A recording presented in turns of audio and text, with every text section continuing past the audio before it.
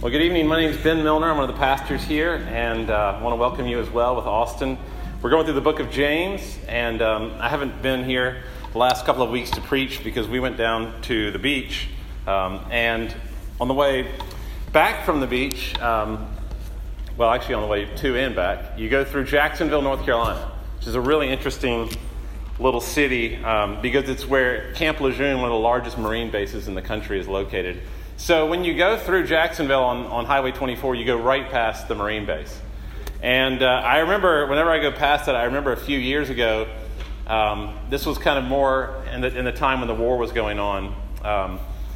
There were these large, kind of like a sheet, just like a normal sheet, but they would paint on the sheets, and there were just dozens of sheets along these fences that go past Camp Lejeune. And on these sheets, it had little things that are written down.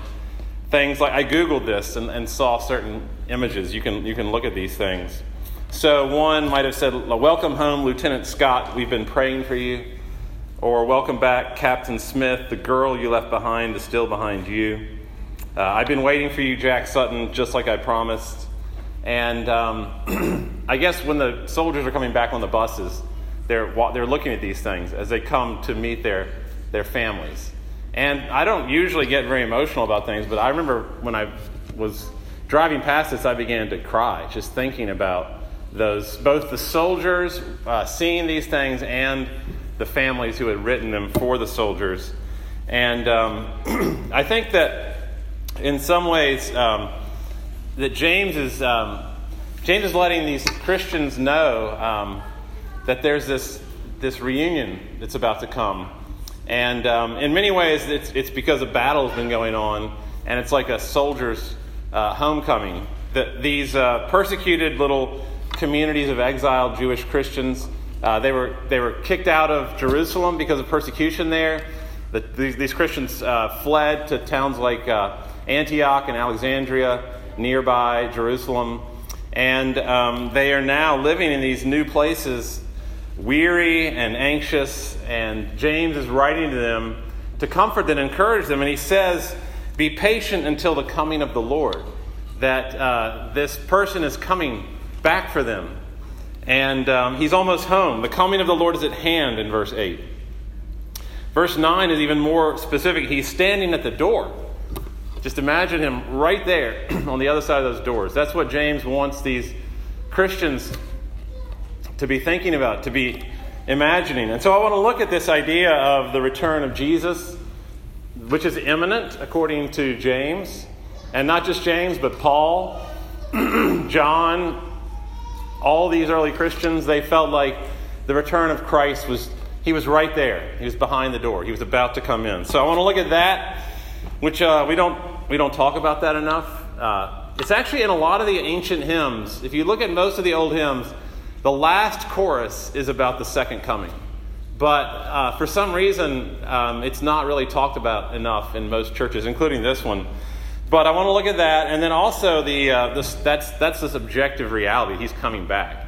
That's his work. But then we also have to respond to that. And James says you need to be waiting for that. You need to be subjectively moved by that to certain actions. Like one of them would be stop grumbling. Or another one he mentions is stop swearing.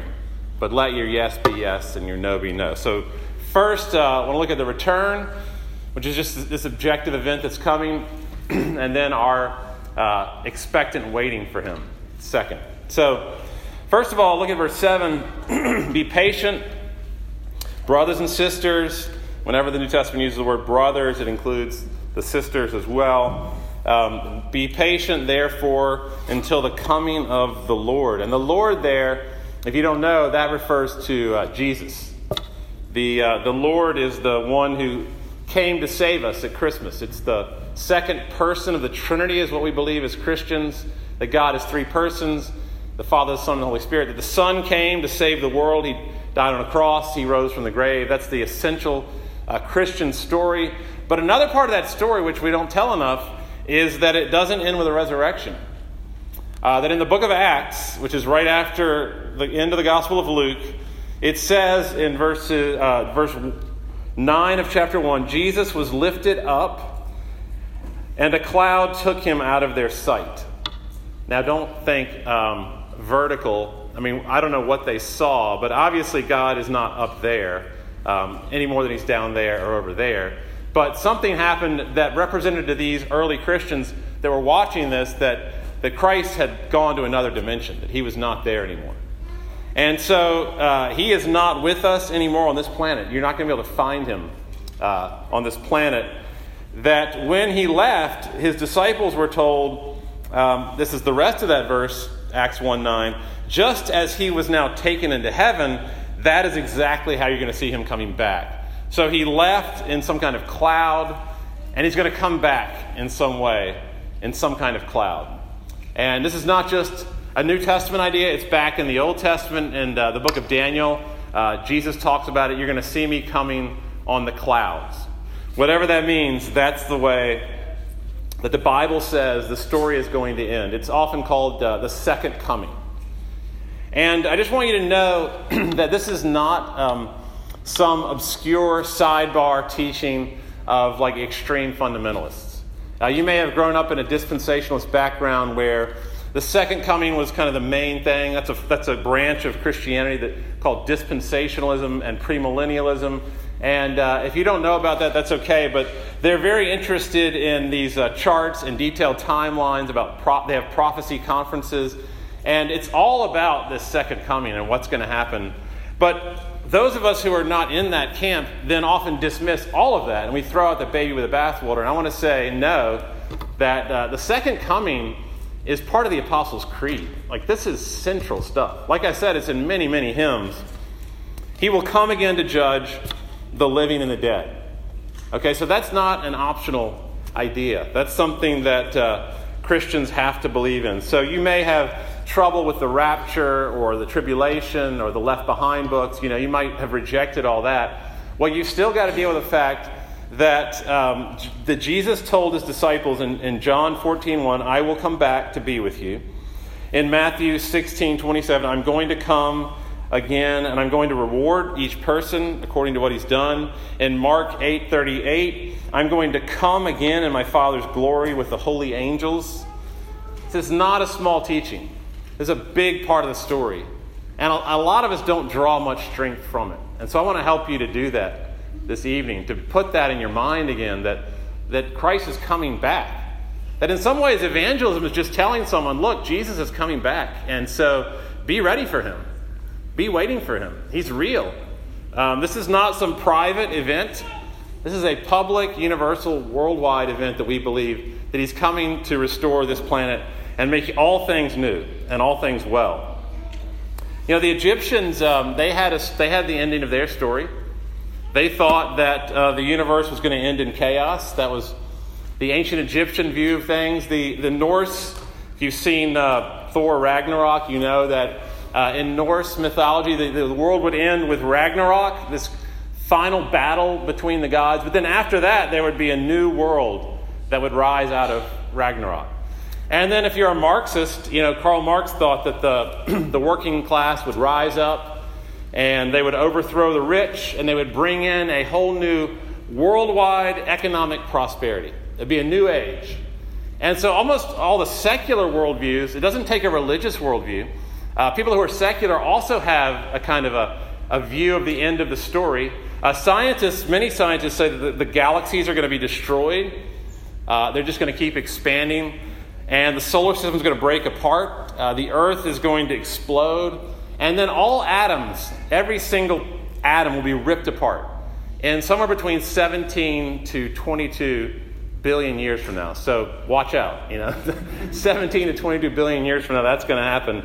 And Jesus says, no, that's not the way the universe is going to end. That's not it. He says, I'm going to come back, and I'm going to come back and bring justice.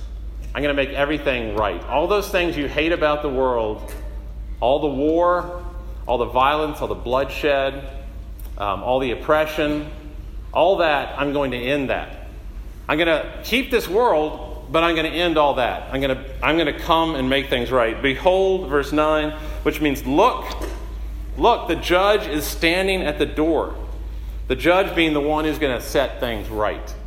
So that's the way we as Christians believe the world's going to end. That's the end of the story.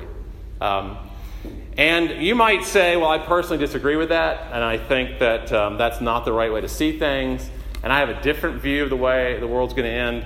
And, I would say, respectfully, it doesn't really matter what you believe. This is a public claim about what's going to happen to the whole universe. It's kind of like saying, well, I don't really like global warming. I don't like the idea of global climate change. It's either going to happen, or it's either happening or it's not happening. It's not like, it doesn't matter that much what you believe about it. It's just, this is, according to Jesus, what is going to happen. And then Paul taught that, and James taught that, and all down the centuries, Christians have been saying this second coming is going to happen. And I have to admit, personally, like this is one of the hardest things for me as a Christian to swallow. When I was not a Christian, I was looking into the faith. One of the things that really kept me back for a while was just the idea that the early Christians clearly thought that Jesus was coming right back. And so I read all these books that said, well, they thought he was coming back. He didn't come back. They were clearly wrong. And so what else were they wrong about? Probably everything, the resurrection, all those things. So, that's how do you deal with that? And indeed, look at what it says in verse 8. The coming of the Lord is at hand. At hand means very soon. And so you say, well, James was wrong about that. And I would say, this is kind of a strange way out of this dilemma, but I would say no. We should all be expecting right now for him to be right outside that door. And you just live in that tension. Every single generation of Christian has lived in that tension. So James was not wrong to be feeling that he was coming right back. James never said he's coming on this date. Jesus never said I'm coming on this date. But there's this imminent longing that I think is appropriate for all Christians down all the ages to have. Unfortunately, it has spilled over many times into precise predictions. And actually, a lot of cults have come out of these things. So, for instance, William Miller said it would happen in 1844. A lot of these people are Americans, and some of them were engineers. So, American engineer prediction of a date. I was an engineer, so I can say that. William Miller said 1844 for sure. 1844 came around, didn't happen. He said 1864 for sure. And so out of the Millerite movement, you get the Seventh-day Adventists. It came out of William Miller's teaching. And then a guy named Charles Russell, he said, no, not 1844 or 64, but it's 1874. You made this miscalculation of 10 years. And then that didn't happen, and so the Jehovah's Witnesses came out of his teaching. And then Joseph Smith said 1891. That didn't happen, so the Mormons come out of that teaching. Harold Camping, you might have heard of Harold Camping. He's the latest fanatic who predicted a date. He said it would be 1994. That didn't happen. Then he said 2011, May 2011. That didn't happen. So he said October 2011. That didn't happen, and then he died. He still hasn't come back. So my point is, you can't make a prediction. And you can't make a prediction because Jesus said you can't make a prediction. He said in Mark 10:32, concerning the day or the hour that I come back, no one knows. I don't even know. The angels don't know. No one knows. The Father knows, and I'm content with him to know, and that's it. And to this day, I wonder, does Jesus know now? And my answer would be no, he doesn't. That even now, in his glory, he doesn't know when the Father's going to send him back. So we shouldn't make predictions. If he doesn't know, you don't know. And yet, not having made predictions, we should be very, very hungry. If you're a Christian and you're not hungry, this is an invitation to enjoy the imminence of his return. Because it's a really big part of our faith. Look at verse 8 again. Establish your hearts, for his coming is at hand. I love that word. It's about to happen. It could happen any moment. And so be encouraged. And, frankly, I'd rather be a fool. I'd rather be Harold Camping than a cynic. And someone who doesn't draw any strength from this teaching. Someone who never thinks he's coming back. Someone who lives their life as if that's never going to happen. And that kind of moves to my second point, which is that we need to be waiting for him. And we need to know and believe that he's coming. And the question is, are you really expecting it? Does it? Or another way to say it, are you really moved by it? You probably believe it somewhere in your head, or many of you do, but does it have any effect on your personal life? Are any of your decisions really affected by the fact that he's coming back? Or another thing, do you emotionally look forward to it? Do you look forward to that the way you do vacation or a retirement or anything like that? Does it actually matter to you in terms of what you're looking forward to in life? Because imagine one of those families at Camp Lejeune, and the soldiers coming home, and the family's watching TV because they don't believe that the person's coming home, and so they're just checked out. They completely are not waiting for the homecoming. If you're a believer, you don't want to be like that. And so Jesus has a lot of stuff about be ready and be waiting and be expectant. A lot of parables are about that. And so that's the second point, is not only is he coming back, but we need to be waiting like a farmer waits for the crops to come in, for the rain to come in. And that's the analogy James uses. Look at verse 7. He says, "See how the farmer waits for the precious fruit of the earth." This is one of those times where James is, like he often does, is hearkening back indirectly to his brother's teaching. James, probably more than anyone, practically quotes his brother. Let your yes be yes and your no be no. I mean, Jesus said that. And so I love how James, looking up to his older brother, is often quoting him and is talking about stuff that he talked about. So the farmer, he probably got that idea from his brother. See how the farmer waits for the precious fruit of the earth, and he's patient about it. And he's waiting until it receives the early and the late rains. The farmer is really excited about the early and the late rains. If you're a farmer, and probably none of you are farmers, we're so far off from the land. We're so far from living in an agricultural society that we don't really get the analogy very well. But if you're a farmer, apparently, the early and late rains meant everything to you. Because if you didn't have the early and late rains, you're going to have a bad crop. And so what gets the farmer really, really excited is the precious fruit of the earth. And James is saying that the precious fruit of the earth that the farmer longs for is like the second coming. That it's that good. It's precious fruit. It's like the best tasting fruit that you've ever had in your life. And it's like a farmer waiting for that. And that's how the farmer lives. Is the early rain and the late run is what he lives for. And really, one of the few things I can think of in my life where the weather makes me excited is snow. I absolutely love snow. And I don't like the winter very much, but because the possibility of snow is there, I love the winter simply because of that fact. And so if snow is in the forecast, especially a lot of snow, I can pretty much wait patiently for almost anything.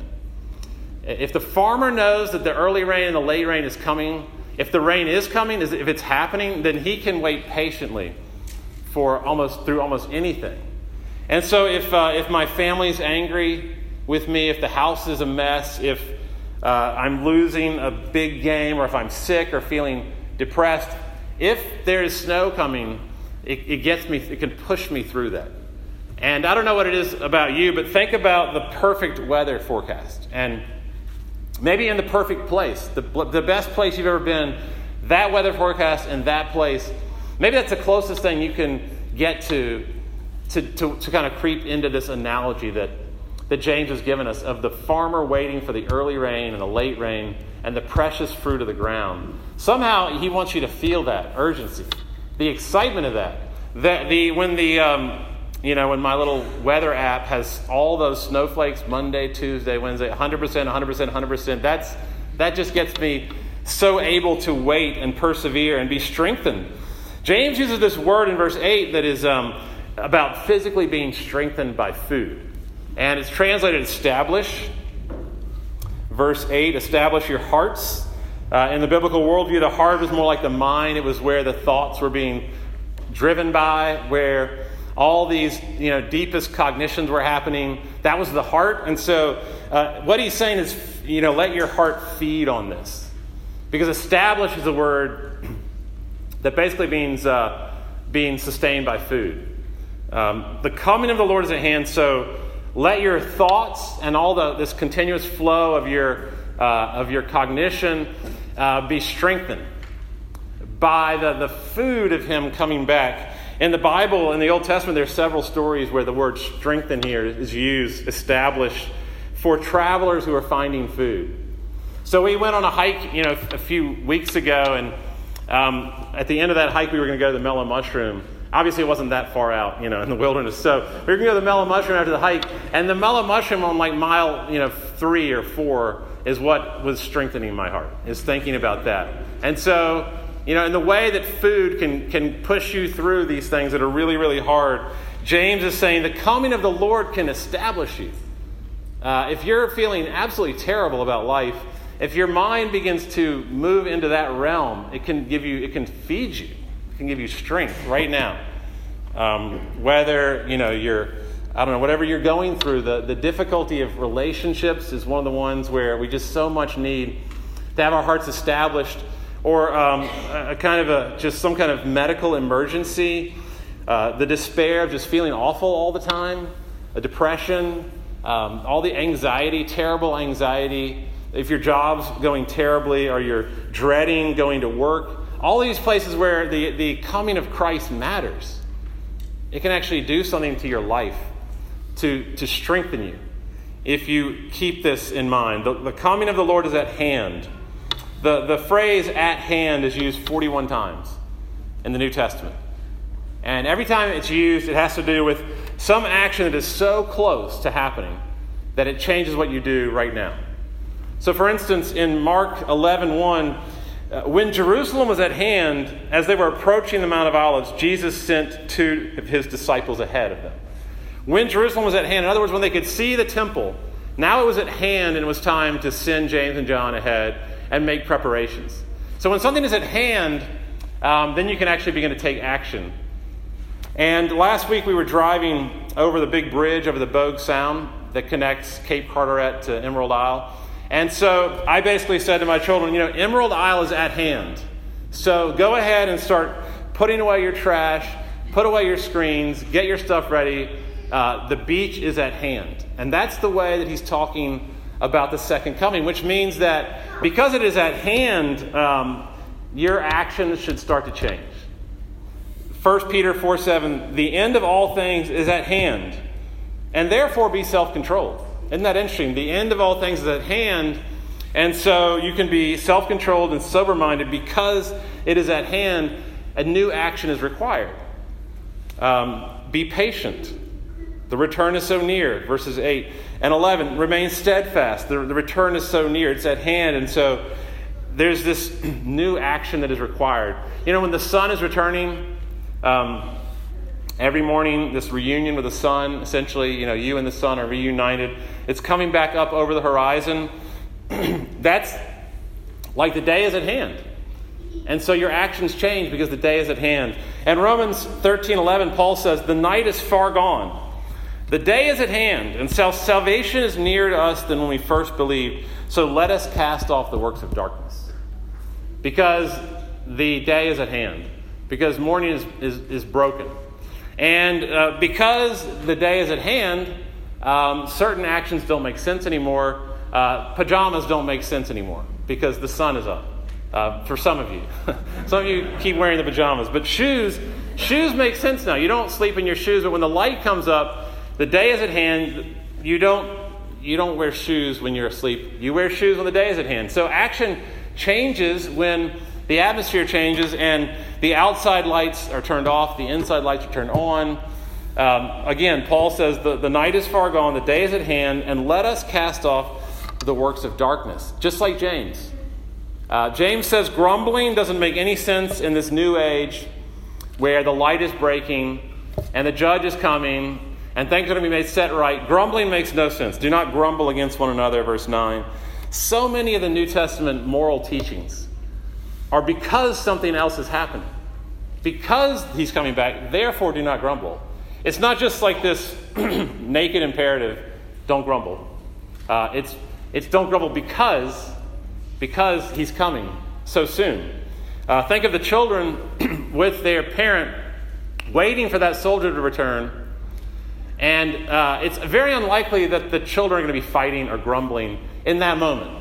When the parent is at hand and the soldier's about to come back, the children are not going to be grumbling. They're not going to be, well, they might be. But, in the analogy, they're not supposed to be. Complaining and whining don't make sense in that situation. Because the Lord is at hand. And the same thing with swearing. Now, this is kind of complicated, but, I was asking myself this week, why does James start talking about swearing? That's not cussing, by the way. It's manipulation through words. It's like, I swear to God, I'll give you my gum if you stop whistling right now or picking your nails. That's actually happened before in our family. I swear I will play categories later if you play basketball with me right now. Now, why do you say I swear? Because typically your promises are not trustworthy. So you got to add in I swear. And that's why Jesus and James say let your yes be yes and your no be no. And that kind of behavior doesn't make any sense when the Lord is at hand. That's a work of darkness, as Paul would say. And so things have changed and the light is coming, and things like your speech patterns should change. I would say the same thing is true of the way that we use our money. Now, this is going off script here. James doesn't talk about this, but James talks about money a lot. So I feel very comfortable going here. And I would say that hoarding and greed don't make any sense. Especially not when the dawn is breaking. I mean, it might have made sense in another dark world where it was terribly frightening and horrible. But in the world where Christ is about to return, to fearfully cling to your money doesn't make any sense at all. We were talking to a guy at BB&T who was helping us to decide about investing money. And I would say that's not a bad idea, okay? So I'm not saying you shouldn't invest money. I think it's a good idea, actually. And this guy's a great guy. I think he had some kind of Christian memento somewhere on his desk. But he was saying, if we invested in this one kind of fund, it is 100% safe. And so you are definitely going to get back all your money in 10 years. And almost certainly, he said, almost certainly more than that. And then Margie said, well, unless Jesus comes again. And this guy had no idea he didn't want to offend us, but he was like, okay, I'll move on. And I don't really know what to do with that either. Like I said, I don't think it's wrong to invest, but I think what she was saying, I think the wisdom is when the day is breaking, a certain kind of hoarding doesn't make sense, and the way we use our money should change as a result of this second coming. Because I have to say, verse 9 is very clear. This is going to be about judgment as much as it is a homecoming. Well, it has to be about judgment if it's going to be a homecoming, because the world is so wrong that when he comes, he's got to judge to make things right. And so he does say it's a judge that is standing at the door. And when the judge comes back, the money we have is going to be worthless, and all that will matter is what we did with it.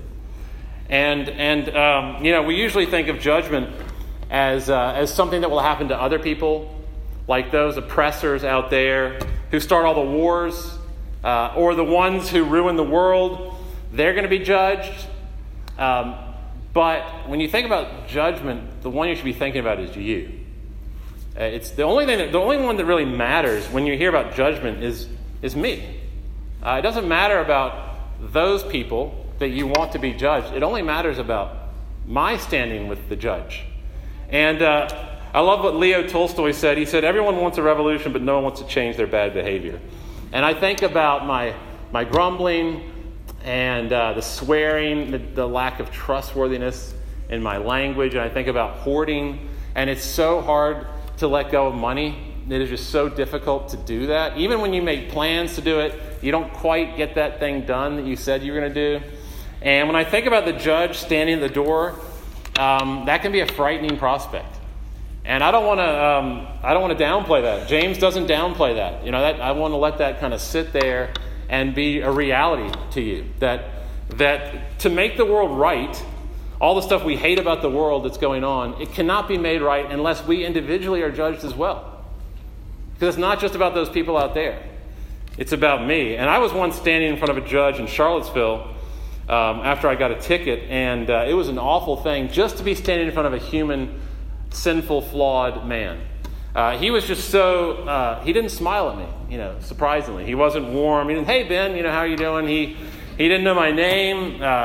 He was very strict and cold and uncompromising and detached.